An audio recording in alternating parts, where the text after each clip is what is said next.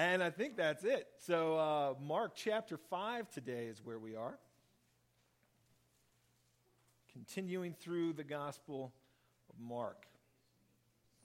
And if you remember in chapter 4, Jesus was teaching the crowds there, and the crowds were large enough that he gets into a boat, teaches from the boat, and begins to teach in parables. And we've spent the last couple weeks talking about those parables and the importance of them. But then at the end of that teaching, when he's all done, he tells the disciples, let's go over to the other side, meaning the other side of the Sea of Galilee.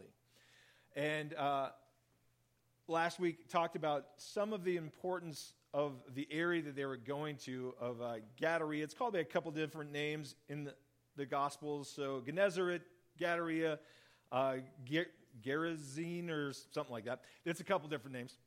And historically and archaeologically, they have found that that region was a very bad place. That it was known, first of all, for illegal activity. That people who were just involved in trafficking, any kind of crime or whatever, that was a place to hang out because they could kind of blend in with all the other criminals. But it was also the last stronghold of the worship of Baal. And that plague, that false religion that's throughout most of the Old Testament and plaguing Israel, this was the last stronghold. And there they would, instead of sacrificing people, as they did in the Old Testament, they would sacrifice pigs. And it was known by everyone in Israel to just be an evil place filled with sin and witchcraft, and it was avoided by everybody. So when Jesus says, hey, let's go over to the other side, the disciples were probably very hesitant. And then this storm arises. And it's not just a little storm. Again, at least 4 of these guys were fishermen, and even they are panicking because the water is coming in the boat. Jesus, however, sound asleep in the front of the boat, trusting in his Father, knowing that nothing is going to go wrong, but his disciples are freaking out, so much so that the question they ask is, Lord, don't you care that we are perishing? And so the Lord arises, and he speaks to the water, speaks to the seas, and they calm, and he rebukes the wind, which is different, and could point to the fact that maybe there was some sort of demonic activity behind it. It's only a possibility. But his question to them, it kind of links their fear and their lack of faith. And as I mentioned last week, it isn't that we are to somehow enter this place where we just simply don't have fear. I've heard people teach that. There's no room for fear and faith. It's got to be one or the other. And I don't think that's true. I think that we will always have, or for the most part, we will have fear, but what are we allowing to rule us? Because I think true faith is when you do have fear, but you choose to stand on the Word of God instead. When you know that there's possibility of failure or death or persecution or whatever it might be, there's a fear of what could happen, but you say, Lord, I'm going to trust you instead of trusting my fear.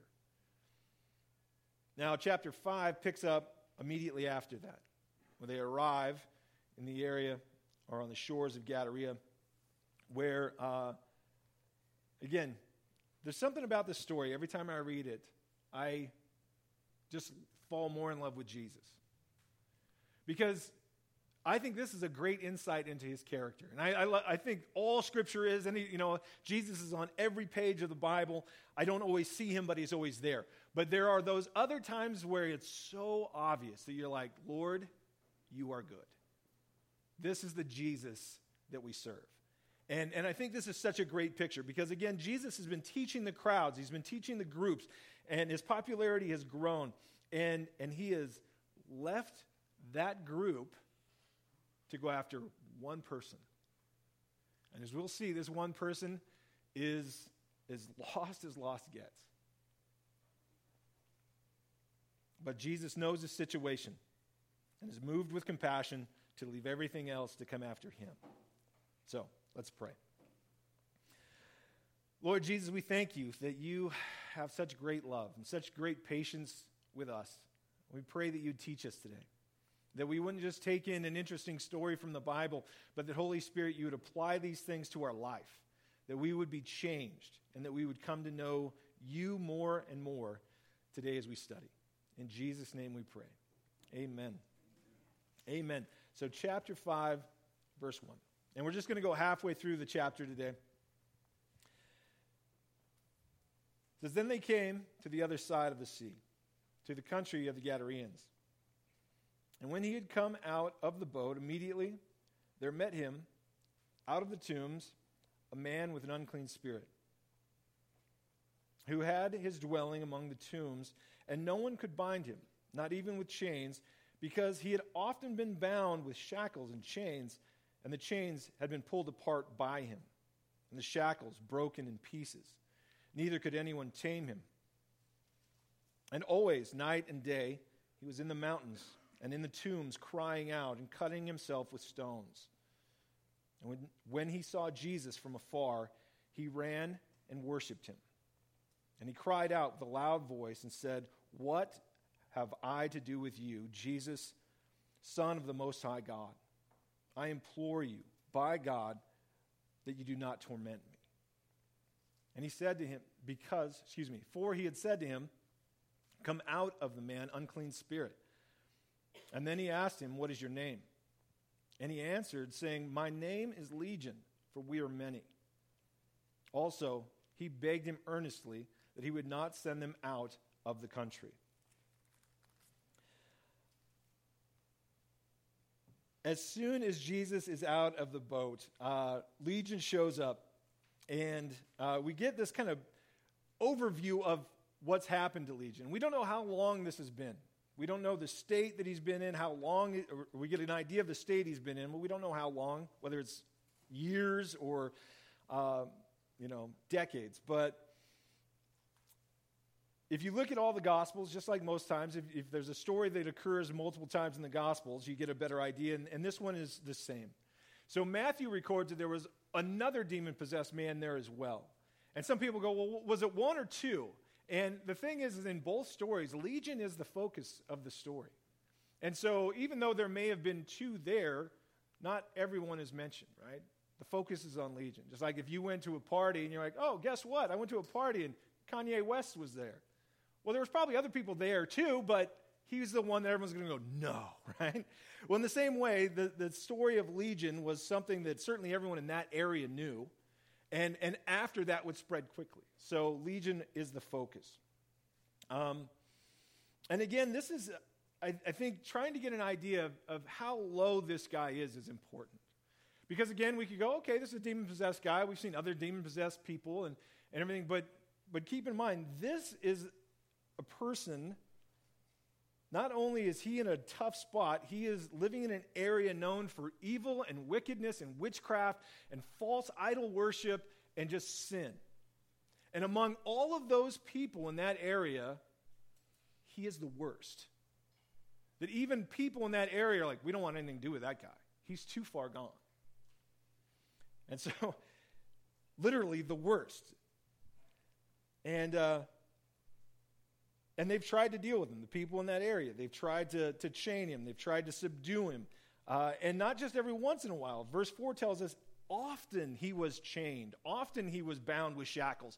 This was an ongoing problem. The people in the area got to do something. The other Gospels tell us that he was so bad, no one could even travel in that region for fear of him and what he might do. He had supernatural strength. He was able to break chains and smash the shackles. And so, though they had tried often to deal with him, he could not be bound. He could not be tamed. He was the worst.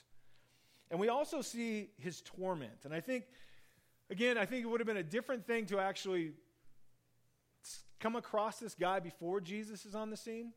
He would have been terrifying.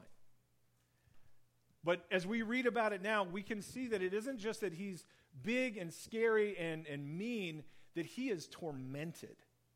That the things that are going on in his life are continual. Some of the other cases of demon possession that are talked about in the scripture are almost like fits, where somebody is fine and then the demon comes upon them, casts them into the fire, or does something horrible to them, and then is subdued again, or is gone at least, loses its strength over them. That's not the case with this guy. It is day and night, is what verse 5 tells us. That he was in the mountains and in the tombs, crying out and cutting himself with stones. You would have heard this guy's voice through the mountainside crying out. It would have been horrifying. And it's anguish. It's torment. He is punishing himself, cutting himself with stones. And it wasn't just occasionally. It was always day and night. Again, it's a terrible, heartbreaking situation that this guy is in. Though many people had heard his cries, nobody heard it and thought of mercy. Nobody heard his cries and thought, that guy needs some help. They thought he was a problem. They thought he needed to be dealt with.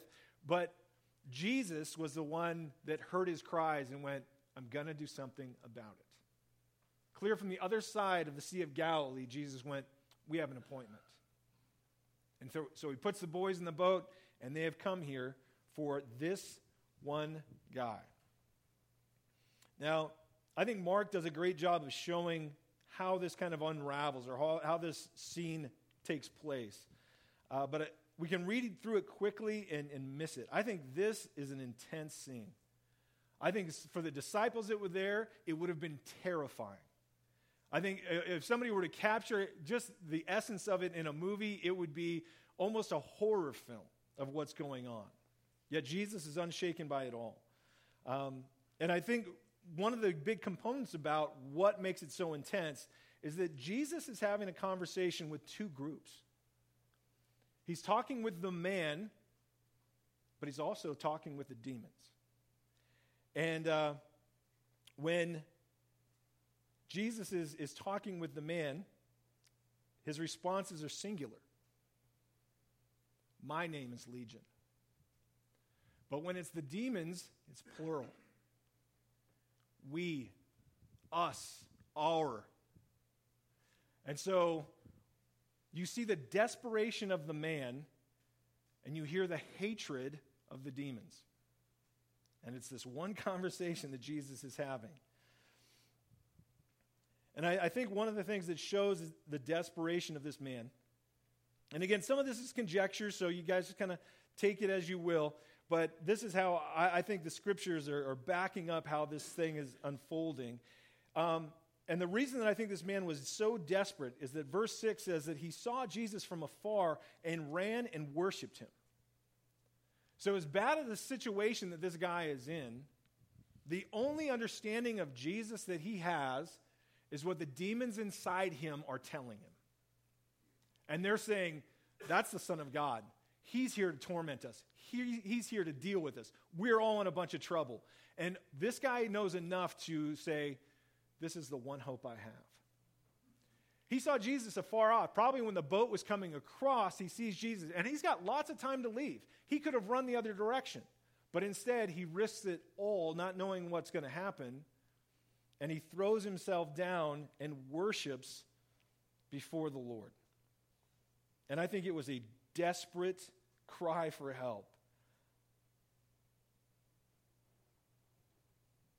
And I think understanding that he falls in this desperate type of worship tells us the tone that's used there in verse 7, where he says, what have I to do with you, Jesus, Son of the Most High God? I implore you by God that you do not torment me.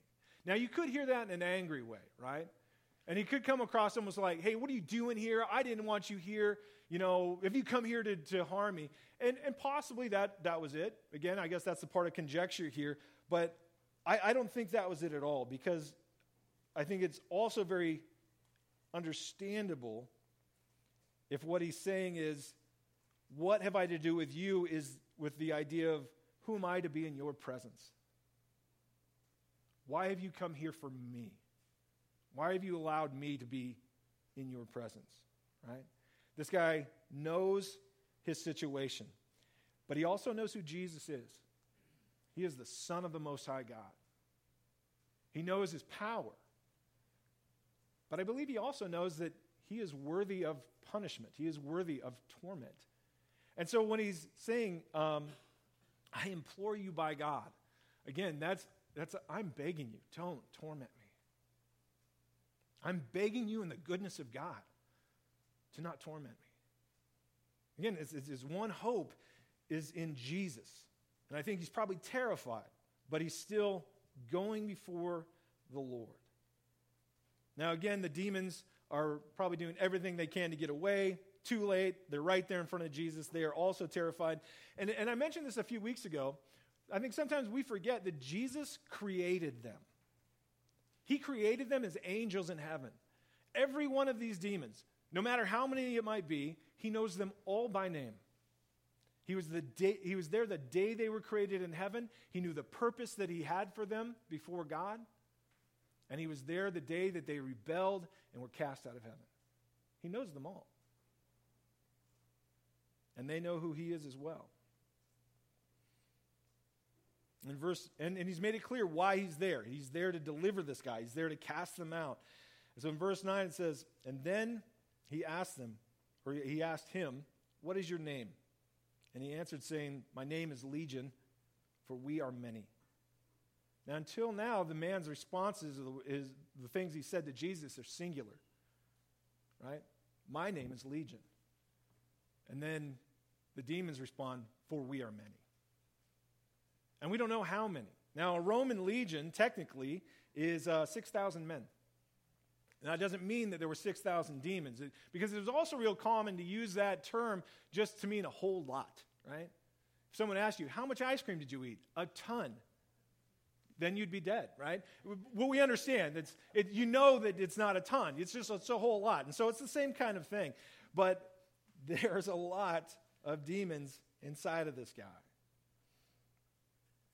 In verse 10, it's a little confusing because of the way that it's translated.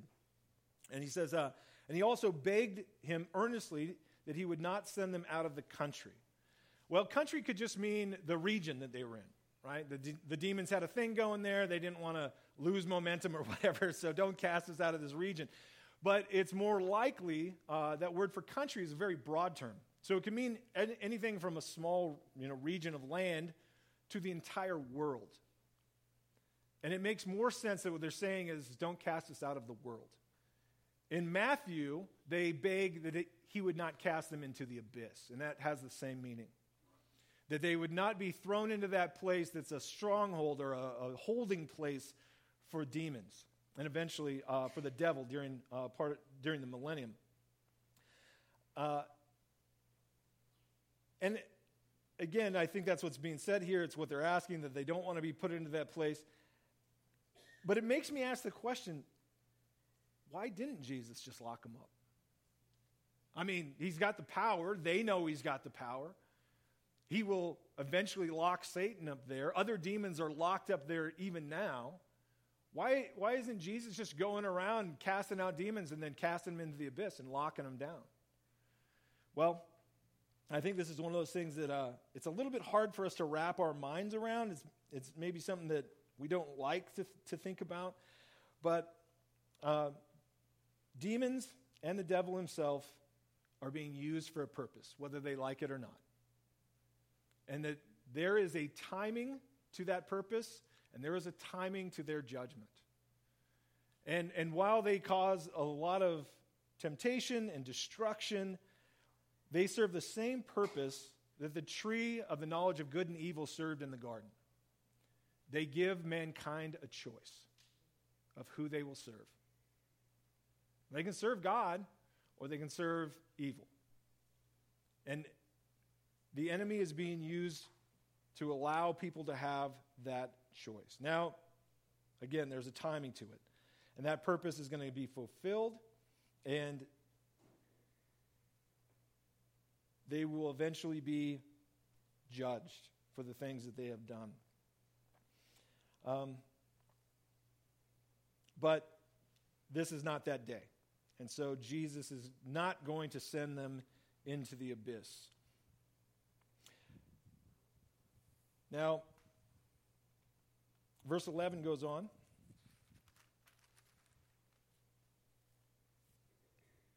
It says, now a large herd of swine was feeding there near the mountains. And so all the demons begged him, saying, send us into the swine that we may enter them. And at once Jesus gave them permission. And then the unclean spirits went out and entered the swine. There were about 2,000. And the herd ran violently down the steep place into the sea and drowned in the sea. So those who fed the swine fled and told it in the city and in the country. And they went out to see what it was that had happened. And then they came to Jesus and saw the one who had been demon-possessed and had the legion sitting clothed and in his right mind. And they were afraid. And those who saw it told them how it had happened to him who had been demon-possessed, and about the swine. And they began to plead with him to depart from their region. And when he got into the boat, he who had been demon-possessed begged him that he might go with him. However, Jesus did not permit him, but said to him, "Go to your friends and tell them what great things the Lord has done for you, and how he has had compassion on you." And he departed and began to proclaim in Decapolis and all that Jesus had done for him, and all marveled.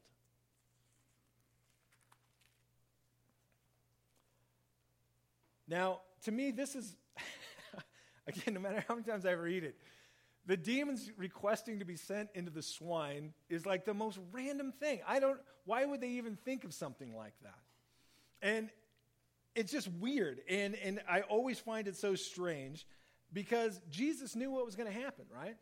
He's like, okay, I'm going to let you go into these pigs. You're going to kill the pigs. Then you guys are going to be free to go cause trouble again.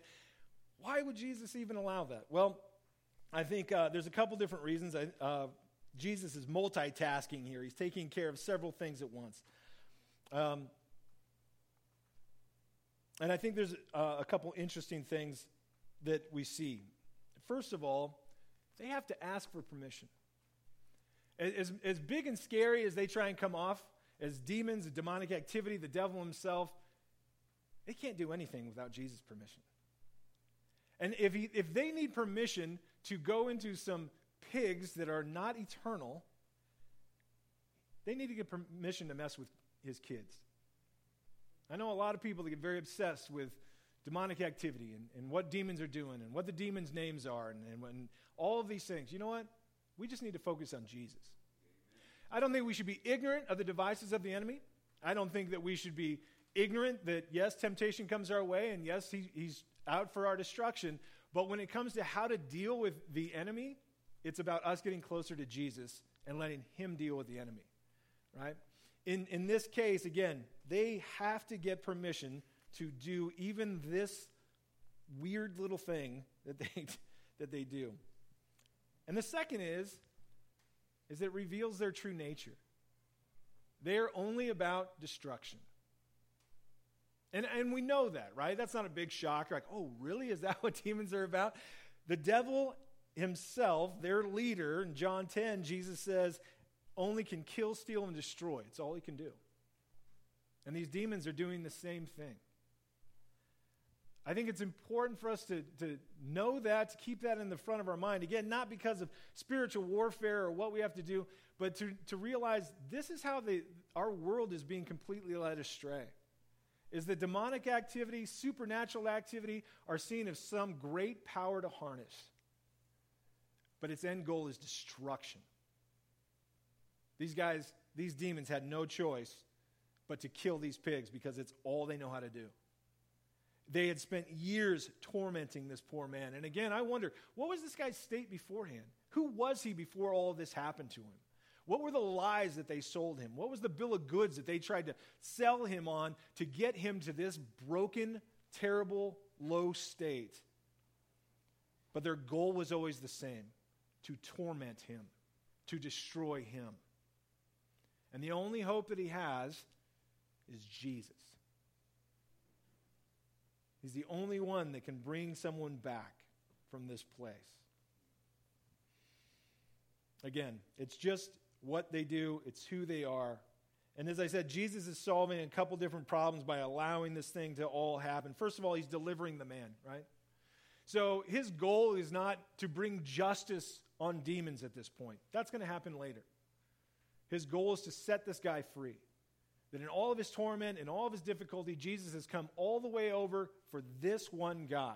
And he won't be distracted from that. So he is setting this guy free. But he is also dealing with the illegal raising of pigs. Pigs aren't allowed. And they're all being raised in this area. And again, we don't know for sure because Scripture doesn't tell us, but there's a pretty good chance that these are the pigs owned by the people of the town collectively to sacrifice to Baal. And so Jesus is showing his absolute total authority over this false god that they worship, and that he is stealing that sacrifice. I love that. It's awesome. And it also kind of explains or confirms the response of the townspeople. Verse 15 says, when they saw the one who had been demon-possessed and had the legion sitting and clothed in his right mind. So he was not clothed or in his right mind before, and now he is. And the response is, and they were afraid. Again, this is the guy that they tried to deal with over and over again. They tried to bind him. They tried to tame him, somehow subdue him. They couldn't do it. And they show up, and you'd think they'd be like, this is great. Wow. Tony, how are you, man? Whatever his real name was. And he's been set free. And then you'd think the next thing would be, man, if Jesus can do that, what else can he do? Who else in our region, in our town, in my family, could he heal? And that is not their response at all. They see this guy delivered in his right mind, and their entire world, their whole belief structure is shaken. And they don't want to have anything to do with Jesus. And they beg him to leave. Blows my mind every time. These people were more comfortable with a demonically possessed person terrorizing them than to have Jesus. They'd rather have the problem. They'd rather have the torment and the tormented person rather than the one that could set them free.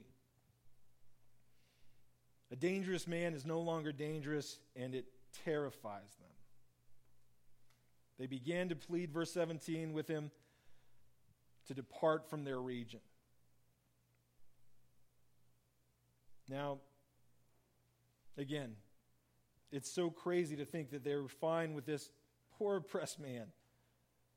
But at the same time, and I'm talking about the townspeople now, I think they're a good example. Actually, Legion and the townspeople are a bit of a contrast. Because we've all known people in these two categories. We've known the person that is just the wretched, broken sinner and is so lost and is so messed up that they don't even know up and down. And we've seen Jesus come and find them and heal them. And I know I've told this story before, but when I worked construction in Central Oregon, we had a very diverse crew of guys that were at this company. And one of the guys was just the meanest person I've ever worked with. Just insulting, just no matter what, he always had some filthy thing to say. And we called him Dirty Dave. And Dirty Dave was horrible.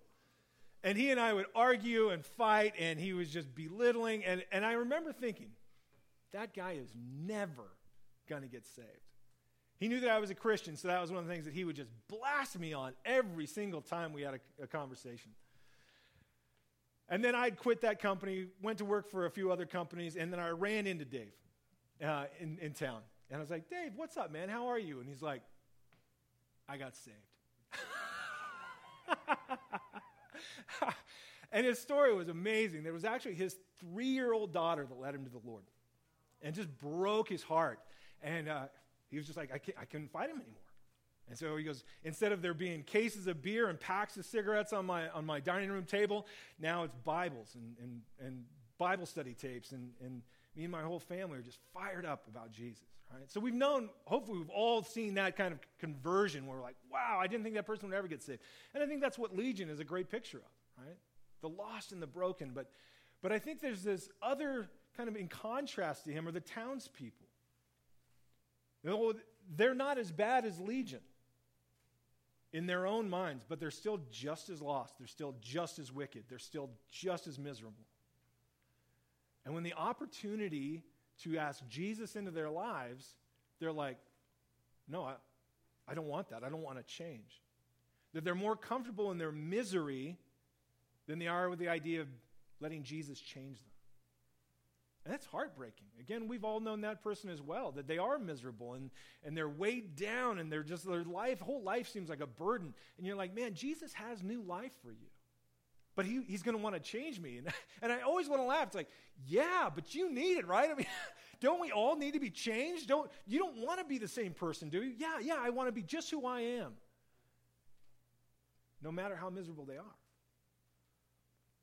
And so I think we see both things here. And again, we've known those people. They have seen the miraculous work of Jesus Christ in other people's lives. And when the opportunity is given to them, they're like, no. They beg Jesus to leave that region. They don't want him anywhere around. Now, again, they ask Jesus to leave, and he just goes, okay. There's no argument. He's not like, well, I'm going to go into Decapolis for a while. Or I'm going to cruise around the shore. He's just like, nope, I've accomplished what I came here to do. And if you guys don't want what I have, bye. And he gets in the boat. But before he leaves, the man who was demon-possessed begs to go with him.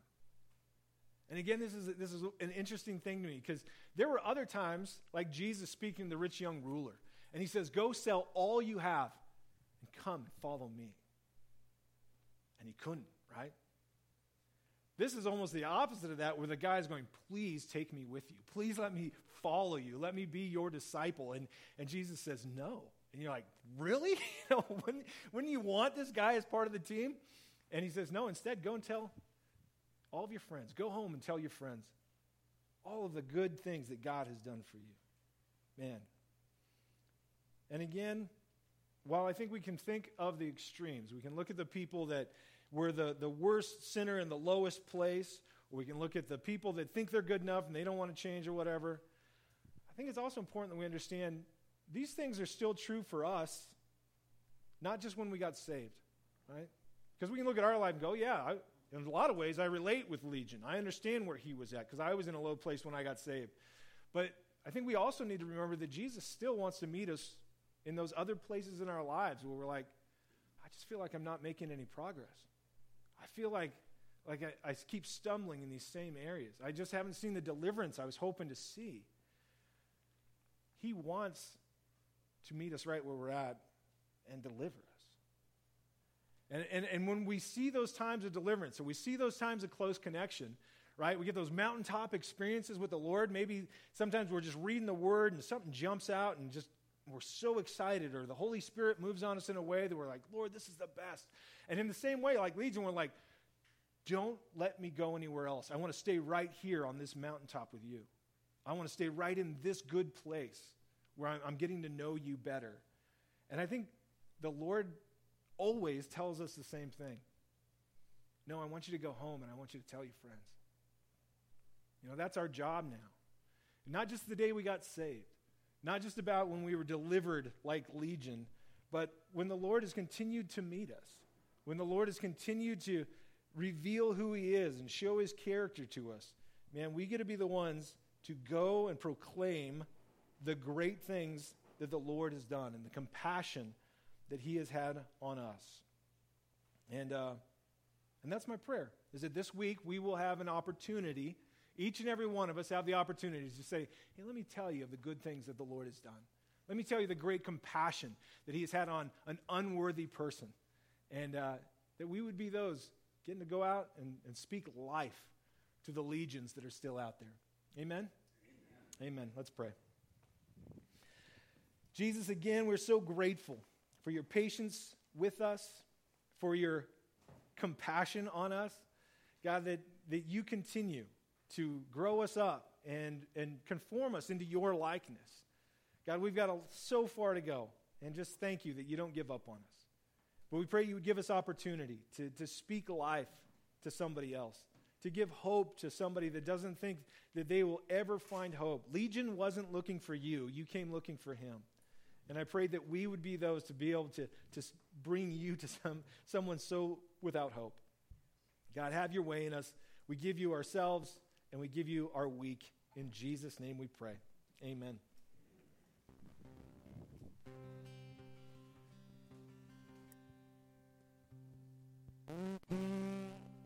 I could